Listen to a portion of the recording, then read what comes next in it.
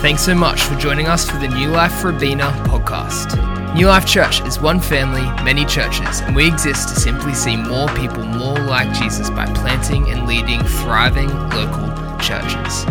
For the last 2 years, we've been journeying through Genesis as a community, delving into the origin stories and histories of our faith. In this series of Genesis, we step into the patriarchal families of Abraham and continue to see how both the promise of God is fulfilled but also the brokenness of man. Ultimately, we see that even though we are the great promise breakers, He is the great promise keeper. We pray that this message is a blessing. Why don't we pray?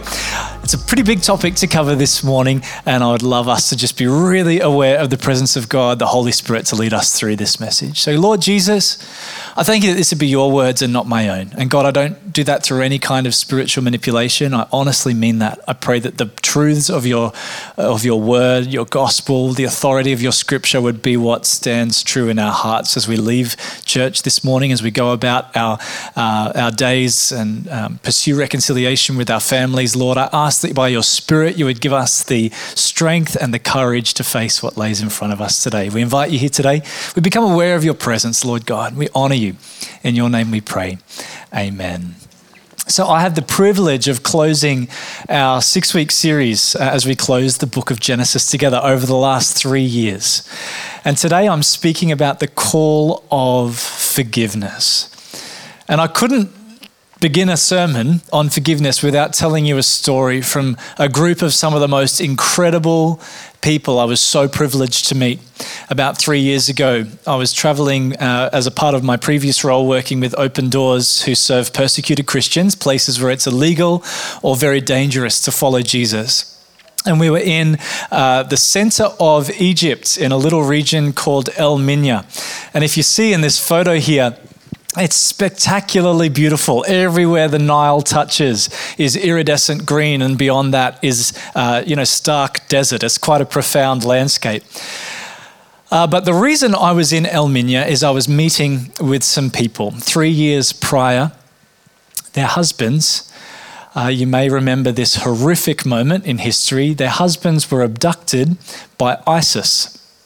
And they were in Libya, working in a foreign country along the coastline of Libya. And ISIS abducted these Christian men. They dressed them in orange jumpsuits. And they actually filmed this moment as a message to the global Christian church. They entitled the video, "A Message Written in Blood to the Nation of the Cross." And what they did was they publicly executed these men on video as a means of inspiring fear and hatred throughout the Christian church. And I had this immense honor, I weigh it so heavily, of sitting and having a meal and sharing the stories with those men's wives and their children. It'll never leave me, that moment.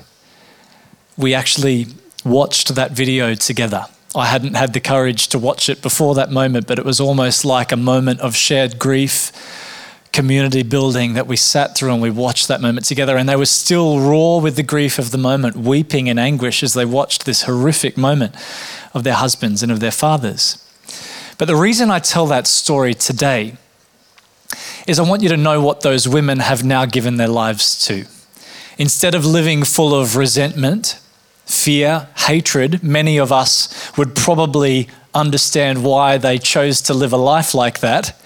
They have given their lives to teach young Muslim children to read and write. Is that not one of the most profound things you've ever heard? Instead, they could say, "I will never speak to a Muslim again." That ideology saw my husband killed. They said, "No, we're going to do whatever we can to bless those who curse us, lift them out of poverty, teach them to read and write, give these kids a better future." And I tell you what, after leaving that place, every time I think on forgiveness and I think of the things that I will go through, such a minor infraction of my public space will cause me to rise up in unforgiveness against people. And that's what I had to say early. I don't want to stand here and preach down to you today. This journey of forgiveness is absolutely a journey that I am on every day of my life. I actually said to Michael, our lead minister, do you ever have those moments where you feel completely unqualified to preach on a topic? And he said, yeah, pretty much every time. But this is my thing today. How often do we carry unforgiveness in our hearts? That's why I need the Holy Spirit as much as you to be empowered to live a life, to push through and ask God to help me forgive those who have wronged me. But going back to Joseph's story, I just wanted to give us a little summary to get us back on track. Joseph, prior to now, we saw he was the 11th son of Jacob. Now remember, he was an only child to the wife, the woman who Jacob loved. And that's an important note. So he was sort of highly favored by his father. It created jealousy among his brothers. He had this ability to have dreams, and he kind of was a little bit cocky in the way he went about that. And it produced some immense jealousy. His brothers then sell him into slavery, and they tell their father that he was killed by a wild animal. Remember, these young men are now carrying the weight of guilt that they have left this young man to be sold into slavery, possibly to die. Joseph then becomes Potiphar's trusted servant, an Egyptian leader. But he's falsely accused and is thrown into prison. Now, that's where Michael left off from 2 weeks ago, and we had a guest speaker last week, but Anna filled in the gap last Sunday night. And again, on our YouTube channel, shameless plug, you can see all of our messages, and we've actually put Anna's message up there as a bonus from Sunday night to help fill that little gap in the middle. And Anna spoke beautifully about suffering and the way God is forming us even through our suffering. So Joseph goes through this immense time in prison. He interprets the dreams of 2 prisoners in jail, and later he interprets Pharaoh's dream. This brings us full circle, where he ends up becoming second in command over all of Egypt. He becomes the hero. He saves the country from famine. Now, meanwhile, the brothers in a distant land in Israel are also enduring the same famine, which leads us to this point of our journey. And we're going to read together in Genesis 42. I'm covering a lot of scripture today, so I would deeply encourage you, go away and do your own research. Maybe there's a moment that stands out to you today and you don't quite understand. Maybe there's a moment you disagree with. That's absolutely fine. I would welcome that. You'll see there's moments where I'll tell you I'm even quite unsure about what this means. Let's go and explore the scripture together.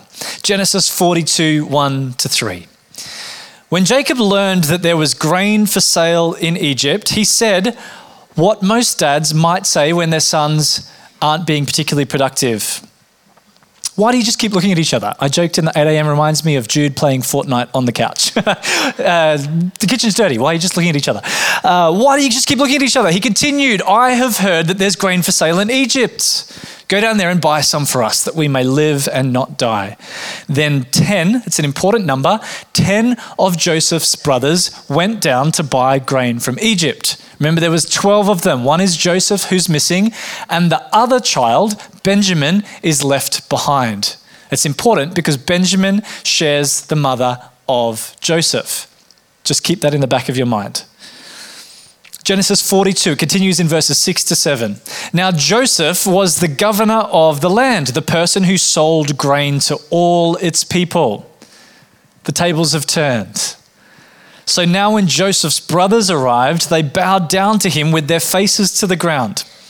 As soon as Joseph saw his brothers, he recognized them, but he pretended to be a stranger and he spoke harshly to them. Where do you come from? He asked. From the land of Canaan, they replied, to buy food. Genesis 42:21 continues. We'll jump a few verses. They said to one another, surely we are being punished because of our brother. We saw how distressed he was when he pleaded with us for his life, but we would not listen. That's why this distress has come upon us. Now note here, Joseph knows who the brothers are, but the brothers haven't yet identified him. But something has happened in both of their lives while they've been apart for this whole time. And I believe that first journey for the brothers leads us to an important step in the path towards forgiveness. The first of all is recognition of guilt. Now, this is an important note, and I need to pause here. As I talk about forgiveness today, my heart is always heavy, particularly for people who are enduring domestic violence. And I would hate for today's message. I know there are people online who join us regularly who are in situations of domestic violence. That's the reason they can't go to church. I would hate for today's message to become another weapon where people can just say, oh, you should forgive, or a weapon that you put upon yourself and you say, maybe it's me, maybe I'm the victim, maybe I should forgive more. Those are complex situations. I'm not speaking to that as much today, but what I would say is get some help. We would love to help you. We have tools and resources. Even throughout the week, you can contact our office. I'm so privileged to work with some of the sharpest minds in this space in domestic violence care and prevention, particularly on the Gold Coast, but online, we would love to resource you as well. So please don't do that as I speak across this message today. But the first thing you can note here is the recognition of guilt. The brothers' guilty consciousnesses are evident in their fear and trembling when they go to Egypt seeking food. So in their mind, they're thinking, wait a minute, the reason we're even under this famine, maybe the reason this wrong has come upon our household is because of the way we caused Joseph to suffer way back then. You can see that in verse 21 again, when they said to one another, in truth, we are guilty concerning our brother, in that we saw the distress of his soul when he begged us and we didn't listen. That's why this distress has come upon us. It's the first step. Is the recognition that all of us bring something to a conflict. That might grate upon some of you. You might be sitting here today thinking of all of the ways that person has wronged you. I'll tell later on in my message as I come to a close of a moment of my own restoration of a relationship. And that was the key for me, was that I was so blind to my own contribution to the conflict that I didn't think I had to do anything about it. First of all, we've got to confront our own guilt. Second of all, a confrontation with sin. The brothers' encounter with Joseph in Egypt was a confrontation of their own sinful nature. The fact that all of us have fallen short of the glory of God. And we know that Paul encourages the church in the book of Romans. He gives us the positive first in verse 22, Romans 6:22. But now that you've been set free from sin and have become slaves of God, the benefit you reap leads to holiness and the result is eternal life. Wow. Thanks, Paul. That's great news. But the wages of sin is death. If we don't deal with our sin, the result is death. If you're one of those people who have come to church this morning for the first time, that's a pretty confronting message to hear. But it's not your sin that I'm talking about as much, it's my sin. The result of my sin, my wrongdoing, my failures, and they are many. The result of my sin is death until I bring it to Jesus, the Lord and Savior of my life. I believe those two things are important for us to get to that step of genuine repentance. First of all, the recognition of our guilt. Second of all, confrontation with sin. And finally, genuine repentance. The brothers' actions in Genesis 42 to 43 show us that they were genuinely remorseful for what they'd done to Joseph. They were willing to suffer in Egypt as a consequence of what they'd done. This genuine remorse was crucial for them to be transformed. What does it mean for us though? Acts 3:19. I love this. Repent then and turn to God so that your sins may be wiped out. And again, we have a vision as a church to be a movement of renewal. Listen here, that times of refreshing may come from the Lord. That's all we need to do. Repent. Turn from our wicked ways. Sounds quite easy when you put it like that, doesn't it? Only by the Holy Spirit. We can't do this on our own. We need the gifts of God to come and free us from our sin. Tozer is a theologian. He says it like this. It's beautiful. True repentance is not merely regret for the past. It's a renunciation of sin and a turning away from it to God. Later on this morning, I'm going to give all of us the opportunity to return to God. Maybe you're joining us online. You might have seen an ad to join us at live.church.nu, and here you are thinking, what the heck am I watching wherever I am in the world? I'd say to you, there's hope. Regardless of what you've gone through in your life, there's hope for you that God can relieve you from your sin. If you repent and turn, He has a plan and a purpose for your life. This leads me to my second broad thought today. But what does it mean to truly forgive? We've seen one side of the story in the brothers, but now for Joseph. Here he is. Think about that, decades of torment and slavery and jail. Now he's in the superior position. He can lord it over them, and he has an opportunity to forgive. Let's read together and see what Joseph does. First of all, he shows what I would say is the first ingredient to truly forgive is compassion. This might come easily to some of you. It might come harder to others. I don't know if there's any feelers in the room. I'm the one that always cries. Anyone seen the Disney Pixar movie Inside Out? I bawled like a baby. It was so embarrassing. Actually, all Pixar movies do that to me. Coco, oh my goodness. That was a real side note that had nothing to do with this thought. Compassion.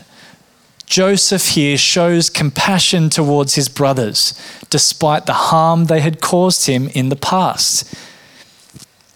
We see here 7 times in the rest of this story, Joseph weeps over his brothers, over his father, over his restoration with his younger brother. Have a look here, Genesis 42:24. Joseph wept when he heard his brothers discussing their guilt.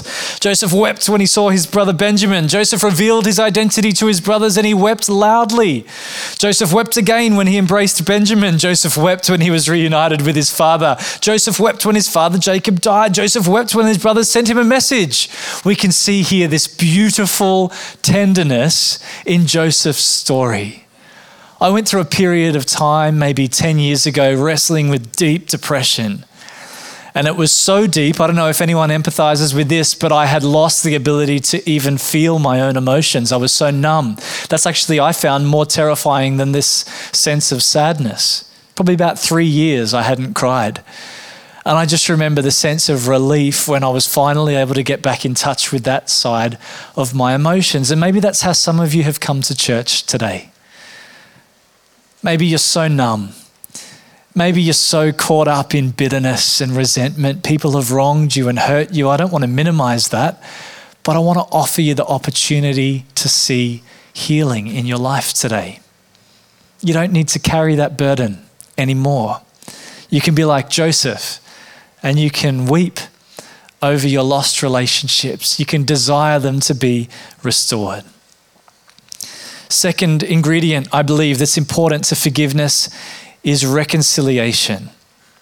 And you can see that Joseph's forgiveness through his compassion leads to a powerful moment of reconciliation between him and his brothers. Like I said, he could have lorded over them, but instead, let's read in Genesis 45, verse 4. Then Joseph said to his brothers, "Come near to me, please."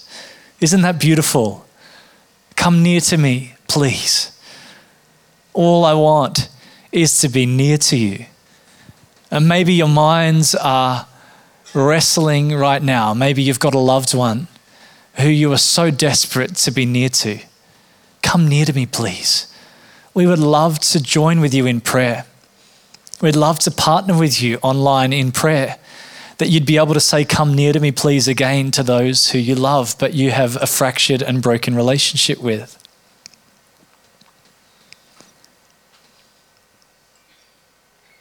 This verse shows Joseph revealing his true identity as well, because it goes on, and they came near, and he said, "I am your brother Joseph, whom you sold into Egypt." Amazing. Instead of being full of hatred and remorse towards them, he reveals his identity. He steps down from his throne, if you will, and he says, "Come near to me, I'm your brother." I did want to pause here, and I have a side note that you might want to study. I actually have called it a bonus study in Genesis 44. That might be for those who want some extra points. Nope, that is not how the kingdom of God works. I regret saying that immediately.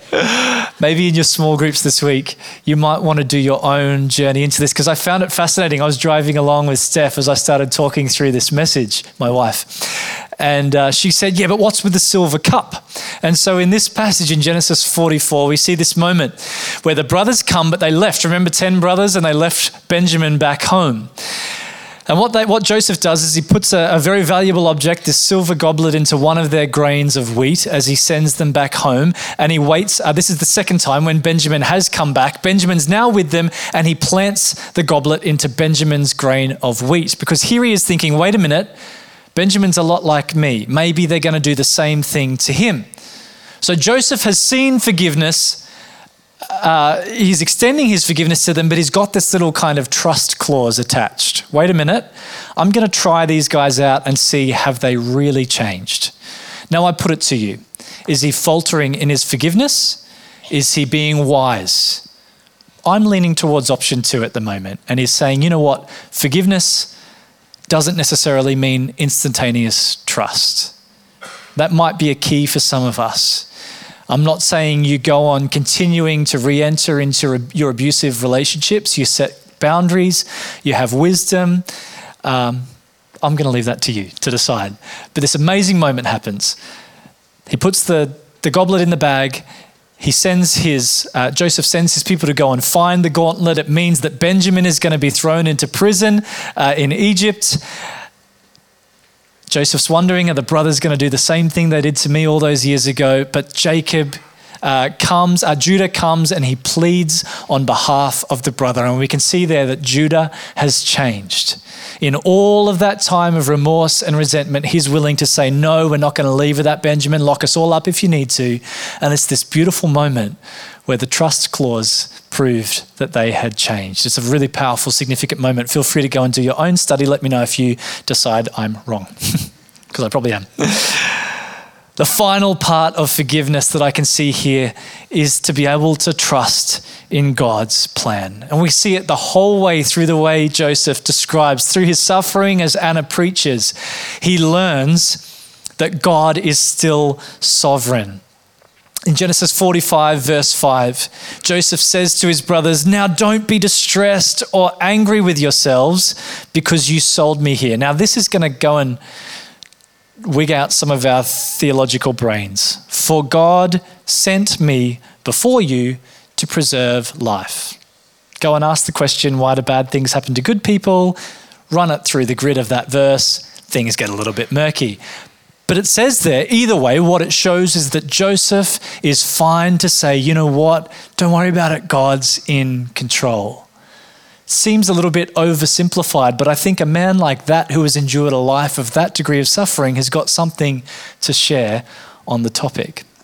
In Genesis 50 and verse 20, he says it in a really beautiful, profound way. As for you, you meant evil against me, but God meant it for good, to bring about it that many people should be kept alive as they are today. Earlier in the service, Steph, as she was leading worship, mentioned that today is Palm Sunday. And you think of the contrary motion there, Jesus coming into Jerusalem, people saying, Hosanna, we need a king, we love you, we welcome you in. But like a lamb led towards the slaughter, the Bible describes it. For the joy set before him, Jesus endured the cross. And one man died that many would have access into the kingdom of God. I see an echo of that here in this verse. God meant it for good. What the enemy meant for evil, God meant it for good, to bring it about that many people should be kept alive. So you can see in these two verses, Joseph's trust in God's plan transcends his inability to forgive. Maybe there are some of you today, you've made terrible decisions. But you can see here, you know what? And I believe it. I can see it right over my life's journey. We sold an investment property in 2020. Great call. It's only worth 2 times what it was then. But what a useless way to live our life looking back in regret. Trust in God's plan, even in my stupidity. Even in my sin, I can't grasp that in my little mind, that even in my sin, God has a plan for my life. I believe that for you today. Trust in God's plan. What does it mean for us? Paul writes to the church in Colossians, he says in Colossians 3:13, bear with each other and forgive one another. If any of you has a grievance against someone, forgive as the Lord forgave you. He again writes to the church in Ephesus in Ephesians 4:32. He says, be kind and compassionate to one another, forgiving each other, just as in Christ God forgave you. Jesus takes this a step further. In Luke 6:37, in a fairly profound, specific way, he says, don't judge and you will not be judged. Do not condemn and you will not be condemned. However, forgive and you will be forgiven. Today, I believe there's a call for all of us to respond to this message of forgiveness.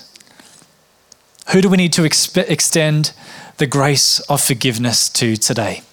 I love this quote by C.S. Lewis. He says, to be a Christian means to forgive the inexcusable because God has forgiven the inexcusable in you. Isn't that beautiful? We can love because God first loved us. Dietrich Bonhoeffer, another theologian, says this: in the presence of Christ, we must learn to forgive every enemy and to pray for him so that our own hearts may be pure. We must pray for our enemies' forgiveness and reconciliation so that we may be reconciled with them. Another profound quote. I pray that these words would resonate deep in your heart today. But I want to go a step further and make it personal. I'd love you to invite the Holy Spirit to just bring those people to your mind. You know, in the Christian witness, we don't really have the luxury of being the second one to respond in a conflict. If you've wronged someone, you go to them. If someone's wronged you, you go to them. It's the unfortunate part of the journey that as a believer, that's our responsibility in conflict, is to take the first step. So maybe as we continue, keep asking God, who do I need to respond with forgiveness today? As we close, and Brad will join us, he's going to play the piano and sing in just a moment. I want to speak about the fruit of forgiveness. This here is the reason. If you didn't have a reason already to respond to the message of forgiveness, we can see here in this passage the fruit of forgiveness. First of all, we see God's favor. And I want you to think back to those women for a moment in the center of Egypt. I don't want this to become some prosperity gospel where we do one action and we get a Ferrari the next day and that's God's favor. That's not what those women saw. They were still widows. Their children were still orphans, but they knew the peace and presence of God in a way that meant they were able to serve those around them who they probably should have been full of hatred towards. That's the kind of favor I'm talking about. But in this case, for Joseph and his family, they saw a particular blessing upon them. Genesis 45:25-26 says this: so they went up out of Egypt and they came to the land of Canaan to their father Jacob. And they told him, Joseph is still alive and he is ruler over all the land of Egypt. You can see here that despite the way humanity got in the way of what God promised, remember early in Genesis to Abraham, Isaac, and to Jacob, that there would be a land of many nations, and then we have one after another, humans making stupid decisions. But God's plan prevails if we are willing to submit ourselves, turn from our wicked ways and repent. This is the fruit. The second fruit I can see there is a renewed blessing. So not only God's favor, but he will renew his covenant. In Genesis 46:2-3, and God spoke to Israel in visions of the night. He said, Jacob, Jacob. He said, here I am. And then God said, I'm God, the God of your father. Don't be afraid to go down to Egypt, for there I will make you a great nation. Here we see God reminding Abraham's offspring, I've got a plan for you. Yes, your sons might have screwed up pretty bad. Yes, you thought you'd lost your son forever. But I'm going to make you a great nation. Don't be afraid to come back in line with the will of God. And maybe some of you think, you know what, James, I've made too many big mistakes. God could not possibly forgive me. But I'd say today, run to the Father. He's here for you. He's got a plan for your life. In the same way that he said to Jacob, I'll make you a great nation. You can step back in line with the will of God today. And I can tell you as a testimony of my own life that God will take the brokenness of your past and he will mold it into something beautiful for your future.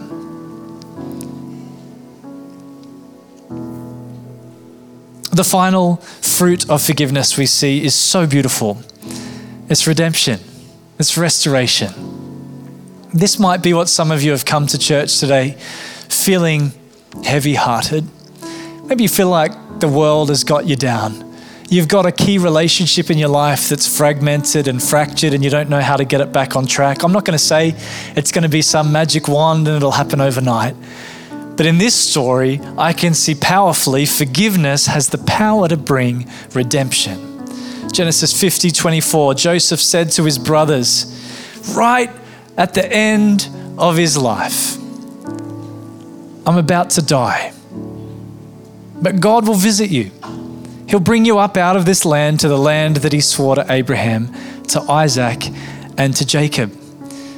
We can see here the story complete. The narrative of Genesis comes to a close when Jacob on his deathbed says to his brothers, God's got a plan for us.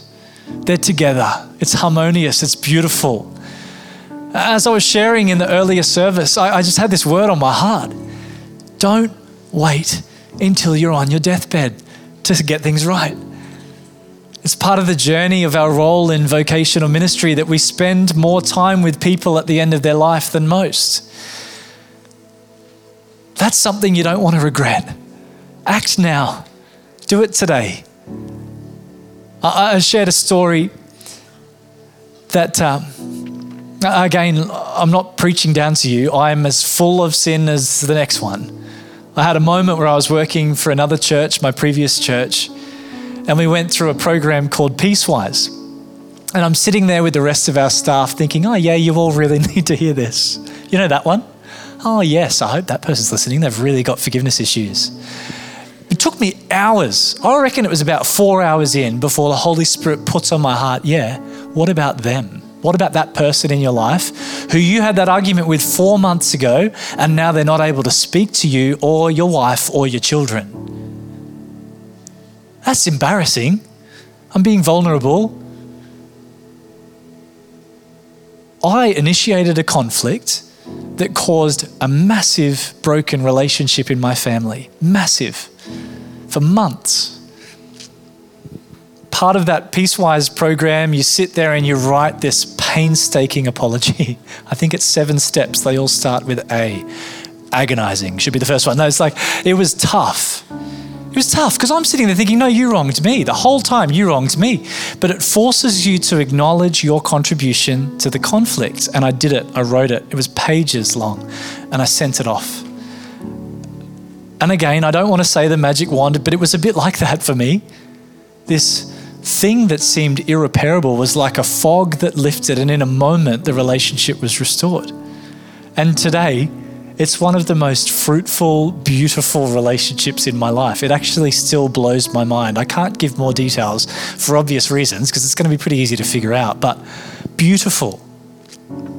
So maybe that's the call to action today. But before we continue in a time of prayer, I wanted Brad to just sing over us. First of all, for those people who have a broken relationship with God. And I believe you know who you are already. You've been sitting here across this service thinking, maybe those thoughts, I'm not good enough. God could never forgive me. God could never love me. I've done too much. I want to say that God has got a plan for your life. I would love to welcome you. Maybe you're joining us online today. Maybe you're watching this service back in a few days' time. That's the beauty of our God. He transcends space and time. And you want to take the opportunity now that's in front of us to repent and turn from our sins and give our lives to God. So what I'd love to do is close your eyes wherever we are right now. And let's be aware of the presence of God. And I'd love to invite you, if you'd be so bold to raise your hand, give me a little wave to let me know that you are here today and you want to make the decision to give your heart to God. We'll pause for a moment. Is there anyone in the room today that wants to make that decision to repent and give their life to Jesus today? Maybe you're online. Our chat team are there ready to pray with you. There's a little button if you're on the Church Online platform where you can respond and say, that's me. I want to give my life to Jesus today. We'd love to pray with you. Is there anyone in the room here today? We had a few people across our 8 a.m. service. It was just beautiful. I can't see any hands, but I'll just wait a moment longer. I can see that hand. Beautiful. Thank you for being so brave and so bold. Is there anyone else in the room today? Thank you. I see that hand. Beautiful.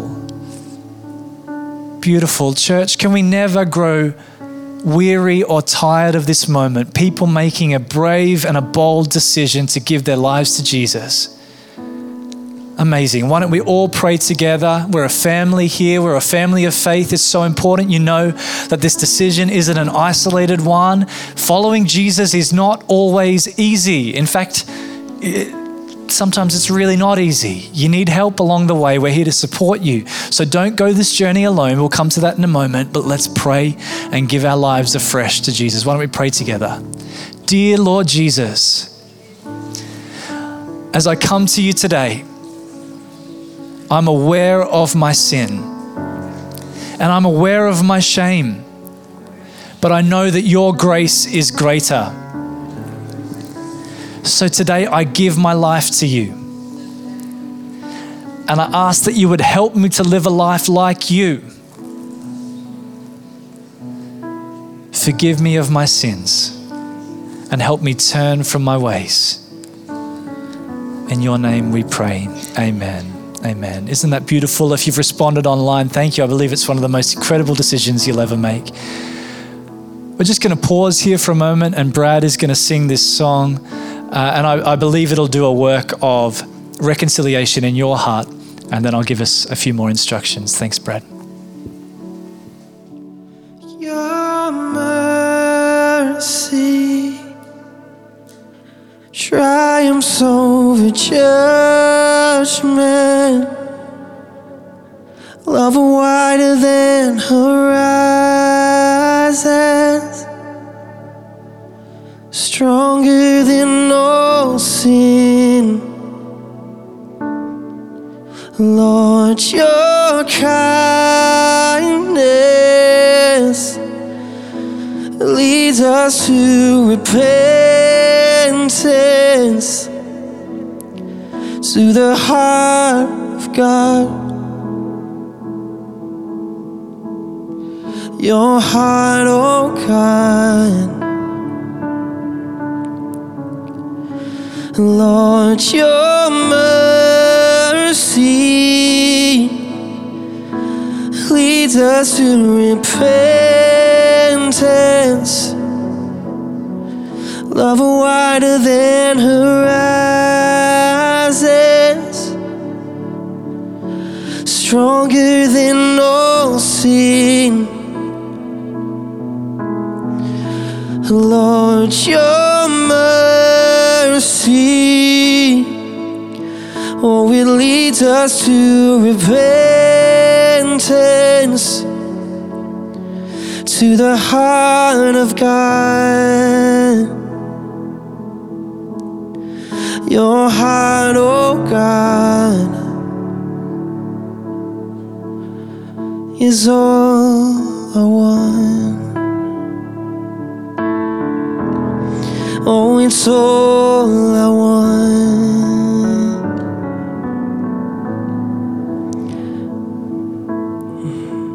All to Jesus I surrender.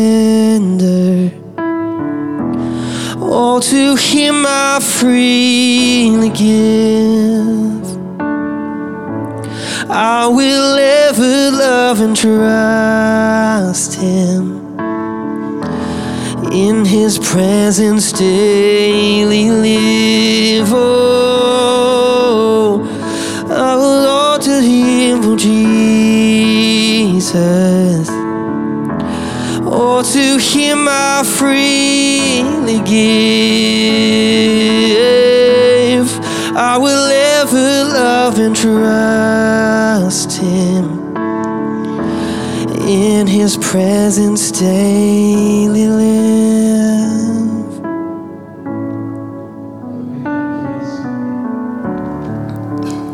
Jesus, I will ever love and trust you. Help me to surrender to you again today. Help me to give over that brokenness and that resentment, maybe even those subconscious wounds that I carry that I don't even know I've got, God. I just get this word on my heart today that, and this is a tough one, but there are people who have a broken relationship with their Father. I just see it clearly in my heart, and you don't know how to let it go. That's obviously a deep wound. It's a deep hurt. It's a very special kind of deep hurt. Oh, I would just love you to seek the Lord today. If you need some help with that, our team at the front would love to pray with you. See someone after the service. The team are going to lead us in a beautiful moment of worship just now where you can get your heart right with God. But don't leave this moment. If that's you today, just take that opportunity to respond as you need. Do it in your own way. If you're able, I'd love to invite you to stand to your feet right now as we prepare to worship together.